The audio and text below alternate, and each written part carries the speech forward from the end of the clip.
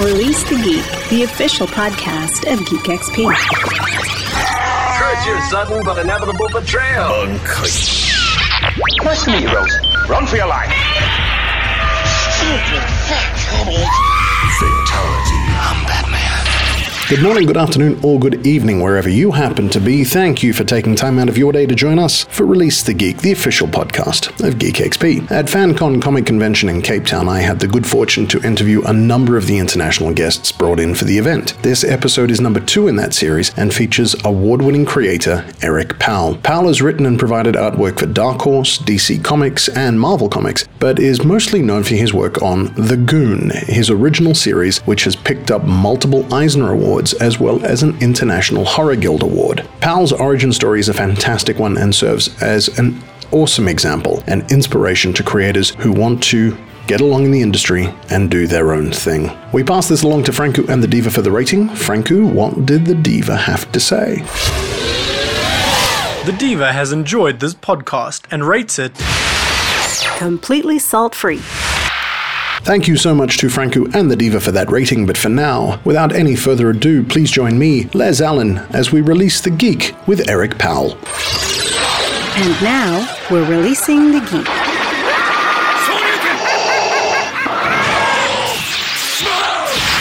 What is your confession? There's Wizard World and that range of conventions. Do you feel that the convention scene in the US is getting oversaturated? That there are too many? I personally would say yes, because I go to because I have to go to all of these. Yeah. However, I have to take into account that these are in different cities, right? And people who are on the East Coast can't go to the ones on the West Coast, and vice versa. So, I would say if it was getting too oversaturated, that the attendance would drop, and the opposite is happening. The attendance for all these conventions seems to keep climbing and climbing. So I guess North America is so big, that there are so many cities that need one or want one. Yeah. Okay. So I would say I feel like it's getting oversaturated, but the fact would be that it's not. How many do you get invited to a year? I can't keep track because there's so many people that are putting on smaller shows. Sure. And that I have to turn down because either I don't have the time or there's a scheduling conflict with a larger one that I couldn't even tell you the amount. It's a lot. We just can't send you an invitation during mid-July. No. We know that's a bad time. And exactly, I get a lot, and I'm sorry, I can't. And they'll finish the sentence for me. Right. They'll say, "Oh, I know it's Comic-Con," and sure. Then you should not put your smaller convention on in July. Why would you even think? I don't know. Sioux Falls, Idaho, or something like that. Why would you even think of going up against Comic-Con? I have no clue. No clue. What was your path to geekdom? Where did it start for you, Eric? I can't really pinpoint it because I was always into this stuff. Where I grew up, I remember being in preschool, and all of the other that far back. Yeah, all of the other kids were really into the Dukes of Hazzard at the time. It was a big show at the time. Where did you grow up? When or where? Where did you grow up? I grew up where I live now in Middle Tennessee. Okay, right. So I remember all of the other kids, all the other boys being into Bo and Luke Duke. Yeah, and they would take turns being one of the Duke boys, and they were into the cars and everything. And I was really into like Battlestar Galactica, I was like, and weird stuff and monster movies and things like that. They just naturally appealed to me. And I'm sure that goes down well in Tennessee. Yeah. Well, at the time, and now it's more, now this kind of culture is more accepted everywhere. But at the time, it was like, that kid's weird, kind of thing. My mom definitely thought I was weird because I liked monster movies. Battlestar BSG, the old one versus, because I watched the old one as well. Yeah. How did you take to the new one immediately, or were you kind of, I remember when Starbuck was a man. Yeah. Although I did like the new Starbucks. She's pretty hot. Katie Sackhoff, yes. Actually, I wasn't able to follow that show, the new one, as closely as I had wanted. I'd watched a few episodes, and I liked what I had seen, but it's so difficult for me to follow television shows now, just because I'm always working, and you know, if your head's down and you're looking at the drawing table, it's, you know, hard to pay attention to a television show. Yep. I unfortunately I can't follow a lot of TV because of that. I watch Game of Thrones and follow that, but that's about it. And the reason I follow that is because we have friends over to watch it, so it's like a weekly event. You know, I take time off to do that one thing. As far as other television, I really don't get a chance to watch it. Well, you're going to have to find another show after this season. I know. We'll find something. Cool. Were your parents, I mean, how do they feel about you? Yeah, it's another space sci-fi thing, and how do they didn't get it when I was a kid. Yeah. They're happy for me now, but they still don't get it. They still don't understand it. They're like, That's your comics. Yes, the thing for kids. Yeah. I mean, they're proud of me. They like that, you know, I'm secure and have a profession and everything. But when I get excited about something and go to show it to them or something, it's just like lost on them. They don't get it at all. Gotcha. Yeah. Right. So growing through high school, still very much geeky interests. Oh yeah. Where did art start for you? Did you always draw? Yeah, I was always drawing. Yeah. Hey, that's a live podcast. It's totally okay. Go through. Can you take that back to the table, or are people still waiting to pick up? It's totally fine. It's totally fine. Sorry. We've got a drop-off pickup. That's cool. I was always drawing. I don't remember a time in my life when I wasn't drawing. Okay. My grandmother, before she died a few years ago, gave me. She had found it. It's the earliest drawing I have of mine. Yeah. And it's Superman. This, you know, I was probably 4 or 5, but it's Superman and like a plane and lightning striking the plane and everything. Oh, wow. So it's like, I was, you know, into this stuff, you know, as early as I can remember. Do you remember the first comic book you picked up? I don't, because I'm sure it was Spider-Man or the Hulk or something like that, because I remember having those, and but the area where I'm from was very rural, so my only access to comics was whatever was on the spinner rack at the grocery store. So I'm sure it was a Marvel, you know, Spider-Man or the Hulk, possibly Superman, and I do remember when the first comic that like affected me, and I was like, ooh, what's this? Right. I found some Swamp Thing comics that an uncle of mine had. Right. And, you know, it's my first exposure to Bernie Wrightson's art, and that really made an impact on me. Right. He's the first artist that I did, before I knew his name, I knew, oh, that's that guy, because I could look at his art and pick it out from the other artists. So, that's definitely the first comic work that impacted me. Right. With artwork, when did you realize you actually wanted to make it a part of your life then? Well, it was always a part of your life, but as a job. I think junior high or high school, around that time, and it was also around that time that I rediscovered comics, because as you do, you start to grow up a little bit, and you're like, oh, I'm too old for that stuff now. Right. And then a friend of mine. Oh, please tell me you didn't get rid of them. Did you? Well, I never kept anything like. I wouldn't even know if the stuff that I had. I mean, to me, at that point in time, when I was a young kid, it was never like a thing that I had to keep. It was, you know, just there's some books or whatever. That was the thing I read. So I don't even know if they were of any value, but okay. However, when I got re-exposed to comics, they were all in the bags and boards and everything. You know, it became the collector. You became a true fan. Yes, okay. I had a friend who would let me borrow some of his comics, and he, being teenagers, we wanted the violent stuff and everything. Sure. And, I remember there was Batman the Cult that Bernie Wrightson also illustrated, and Hard Boiled, Frank Miller and Jeff Darrow. Yes. And seeing those comics for the first time, because I had never even known that this type of comic existed, a more edgier, more violent thing, which totally appeals to teenagers. It's like, oh, this is the book my parents don't want me to read. So that reignited a love for comics, and that's when I was like, this is what I want to do. Before that I was already drawing, but I was doing illustrations, and then I would write little prose stories to go with it. I wasn't making actual comics. Sure. And then as I started getting reintroduced to some of the new content that was being done,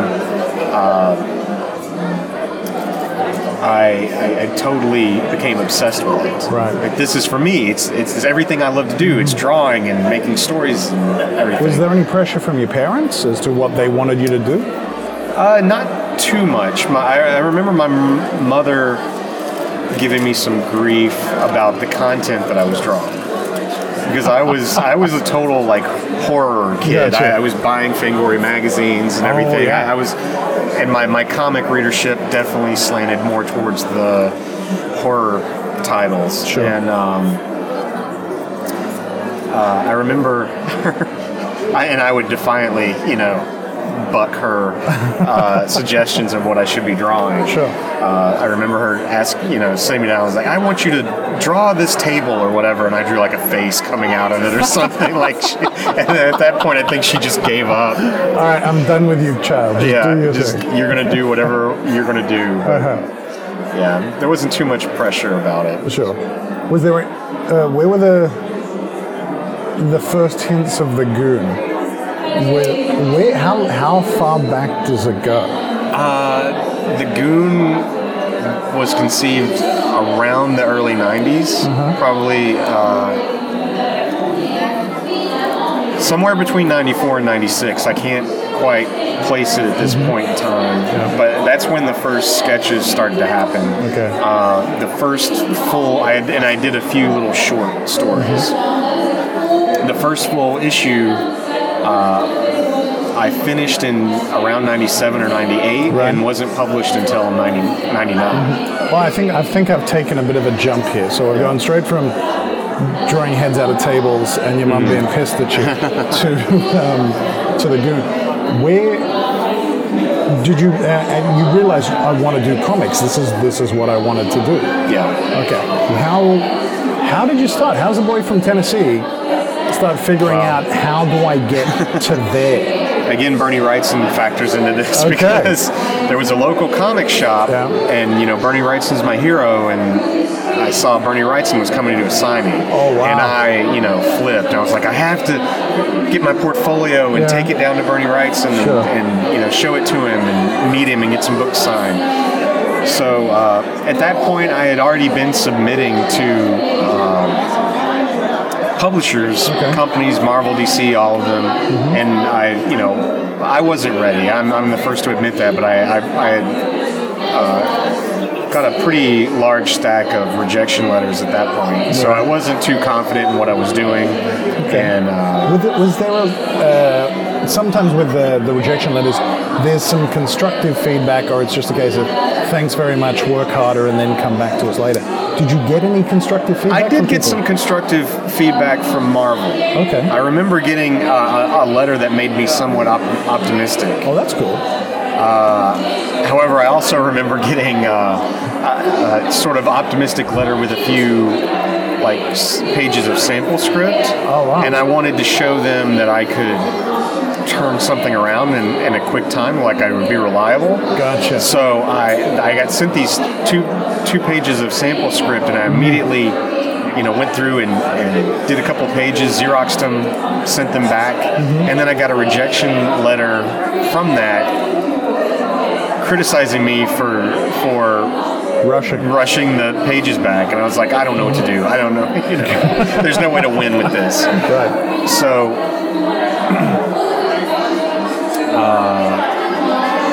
at that point, I had been getting some rejection. Okay. And I went to meet Bernie Wrightson without a lot of confidence. That I asked him if I could show him my portfolio. Mm-hmm. He was like, sure. So I laid it out in front of him, and I know this is what I said because it's quoted back to me a lot from the guy who overheard it. It was like, do you think I got a chance? And there with him doing the signing was a writer by the name of Tom Snigoski, who at the time was writing Vampirella. And so he's kind of looking over Bernie's shoulder at the portfolio. Right. And this has the makings of a great origin story. Yeah. So Bernie actually gave me the first positive criticism I ever got from a fellow professional, right? Or working professional at the time. And he was like, "This stuff is great. Yeah, keep at it, And I was like, "Wow, the guy I idolized just told me this, so that I could maybe do this." Sure. And then Tom was like, "Hey, here's my card. I'm a writer. Maybe we could work together on something." And that was the greatest day of my life. It was like, that was the best. It was like, got to meet Bernie Wrightson, met a writer who maybe could get me some work, and, went home very happy. Very cool. So within like a week, I was on the phone talking to Tom, and it was shortly after that he found a project for us to work on at an independent publisher. Okay. And then everything just kind of snowballed from there. Oh, very cool. Very cool. So that comic shop, your hometown comic shop, you now have to do signings there on a weekly basis. It no longer exists. Oh, no. Yeah, it closed down quite a while ago. Oh, that's terrible. Yeah. All right. Are you in the same town, or have you relocated towns? I'm in the same area. Okay. Yeah. All right, cool. What you rushed that sample gig back to Marvel. Now all of a sudden you're working with a professional writer. What were the first couple of lessons that you realized? Well, no, this is how I have to work now if I'm going to be professional. Were there any main lessons that you picked up, or that you had to learn early on? I can't think of like a big I have to do that. A big lesson. It seemed to be more of a string of little lessons. Like a string of minor adjustments that was a constant. More or less, it was,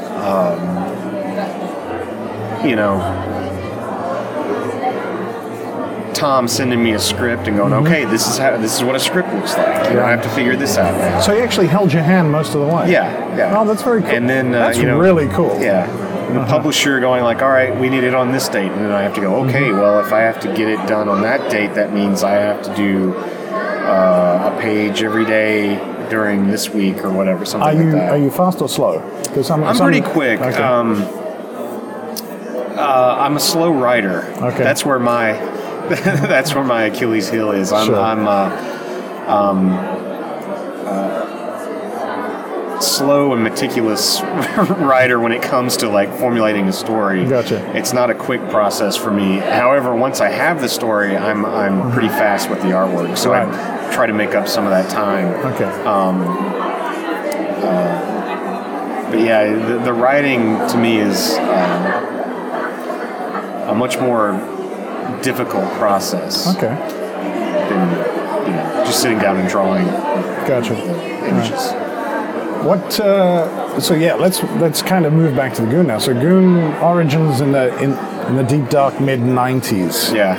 When was the first time you started pitching the Goon as a concept? Was it around that time? Yeah, it was maybe a couple of years after I met Tom and finally started to work, and I was just like, I want to do my own book. Yeah. And I had come up with a few concepts here and there that were not the Goon, but not far off. It was like big guy and little sidekick kind Sure. of thing, you know, Yep. because I always have loved that. The juxtaposition. Yeah, right? yeah.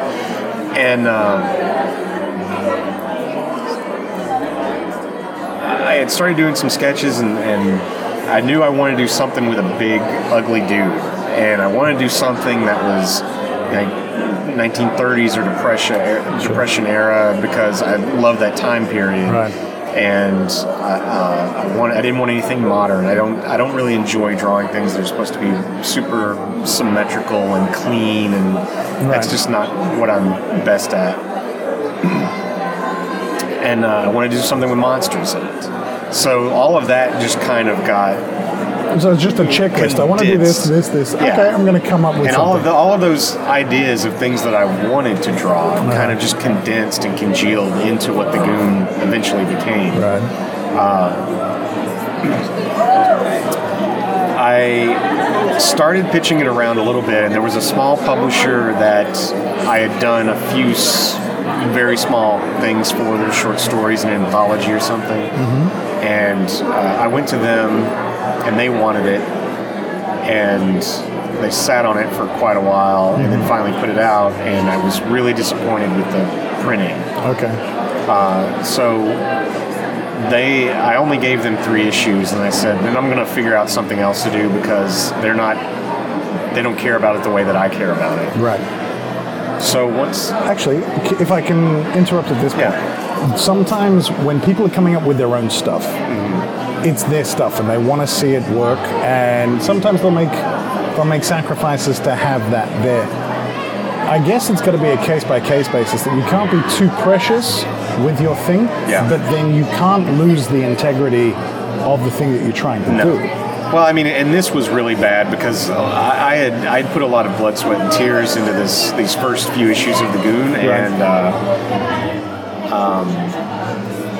I waited a long time for them to come out, because I finished the book in, like I said, 97, 98, and it didn't come out until 99.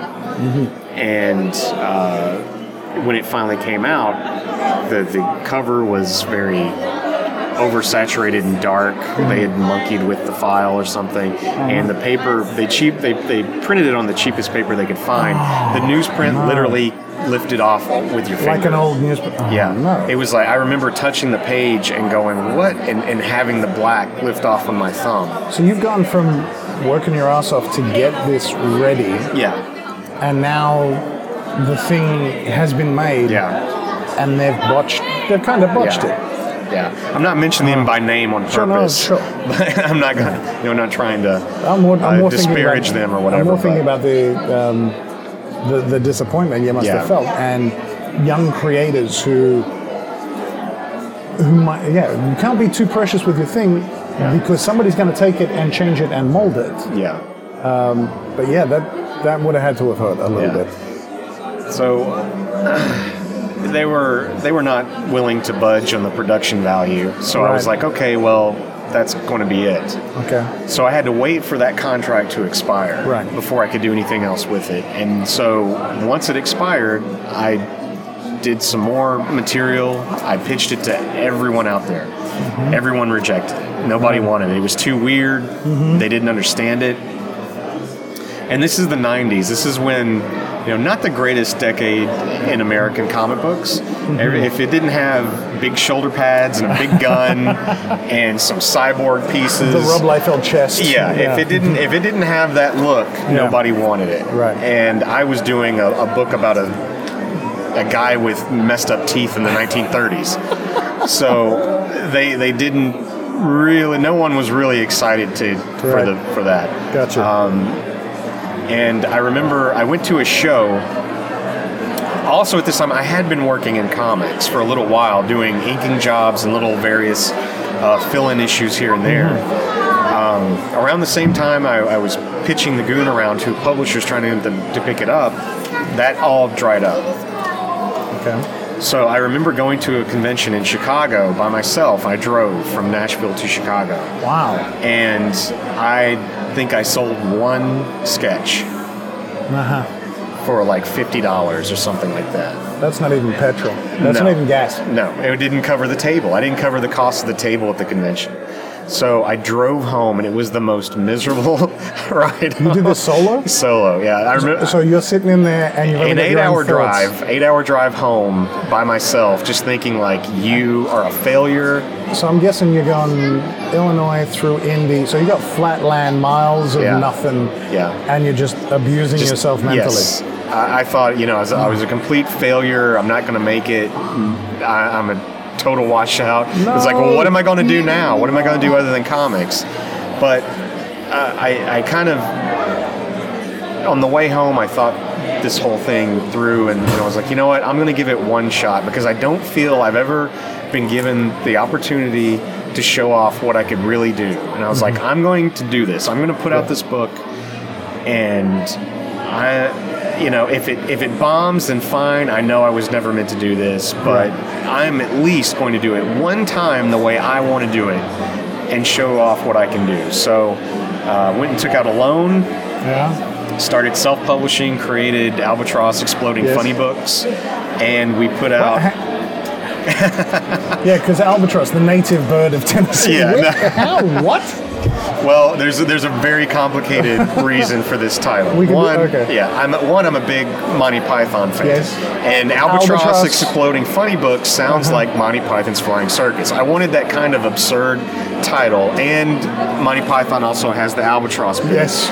But in the ordering catalog, it's alphabetical. Of so course. I wanted a company that had an A in it. So I was like, Albatross. And I made up this fictitious publisher named Dwight Albatross.